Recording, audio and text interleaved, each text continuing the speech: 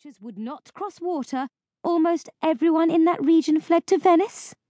Must I also remind you that blowing the bridges did not save them, and that once the infection reached the city, only the few who made it to a boat escaped? There is not a building or a foot of dry land in Venice that a zombie does not stand upon, and they are more numerous there than anywhere else in Europe. Only a few years ago, even you, in all your dim-witted, thick-skulled rationality, deemed it too dangerous. No, I cannot believe that you've forgotten. So although you do not mention it, your awful dilemma must have raised its ugly head again. You must be desperate indeed. You also had planned to go to the Ivory Market, not to the New World after London. Did an assassin find you? It is the only explanation I can find for such a foolish move, even from you. Does he know the name you travel under now? Should I be looking out my window for a sign of the Horde's elite guard? Lovingly, Zenobia. P.S. I intend to call it Archimedes' Fox and the idiotic, impossible quest. Anyway, there is no point.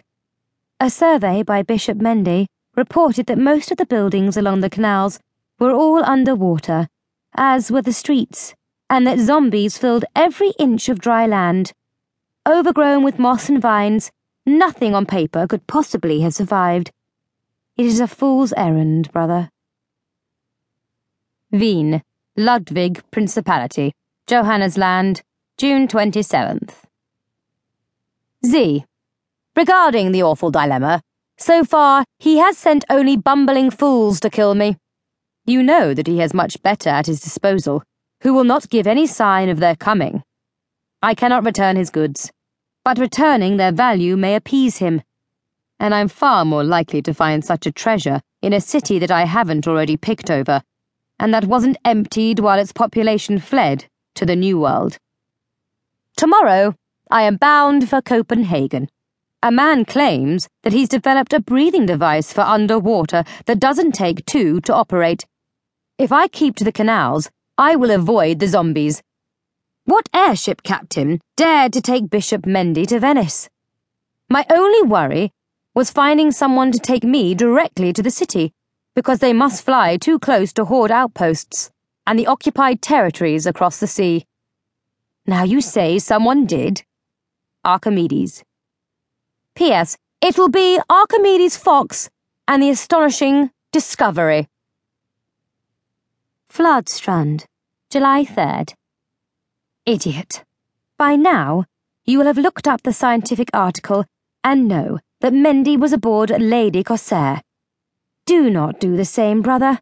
You will never reach Venice. If you are lucky, she will only hang you naked and upside down from her bow like she did that Castilian comte. But more likely, she will open you from gut to gullet like she did bloody Bartholomew, then feed your dismembered limbs to megalodons. Zenobia. P.S. Archimedes' Fox and the merciless mercenary. Copenhagen, July 19th. Oh, doubting Zenobia.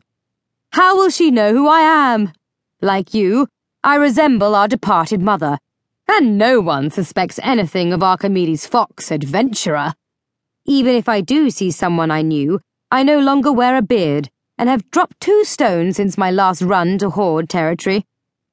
I have purchased the underwater breathing device, along with a glider contraption that converts into a waterproof satchel to carry any letters or writings, so that it is useful after I leave the airship, rather than dead weight. I have already jumped from a balloon and the glider maneuvers perfectly. You can see for yourself when I visit next week. You will not be able to resist taking a jump. He has also repaired my grapnel and spring-loaded machetes at my wrists. I am ready to flee from zombies, though I much prefer it when you write me fighting them. Yours, Archimedes. P.S. Archimedes' Fox and his brilliant acquisitions. Chatham, England, September 6th. Zenobia. Quickly, for Lady Corsair is about to depart, and I must hand this letter over to the porter.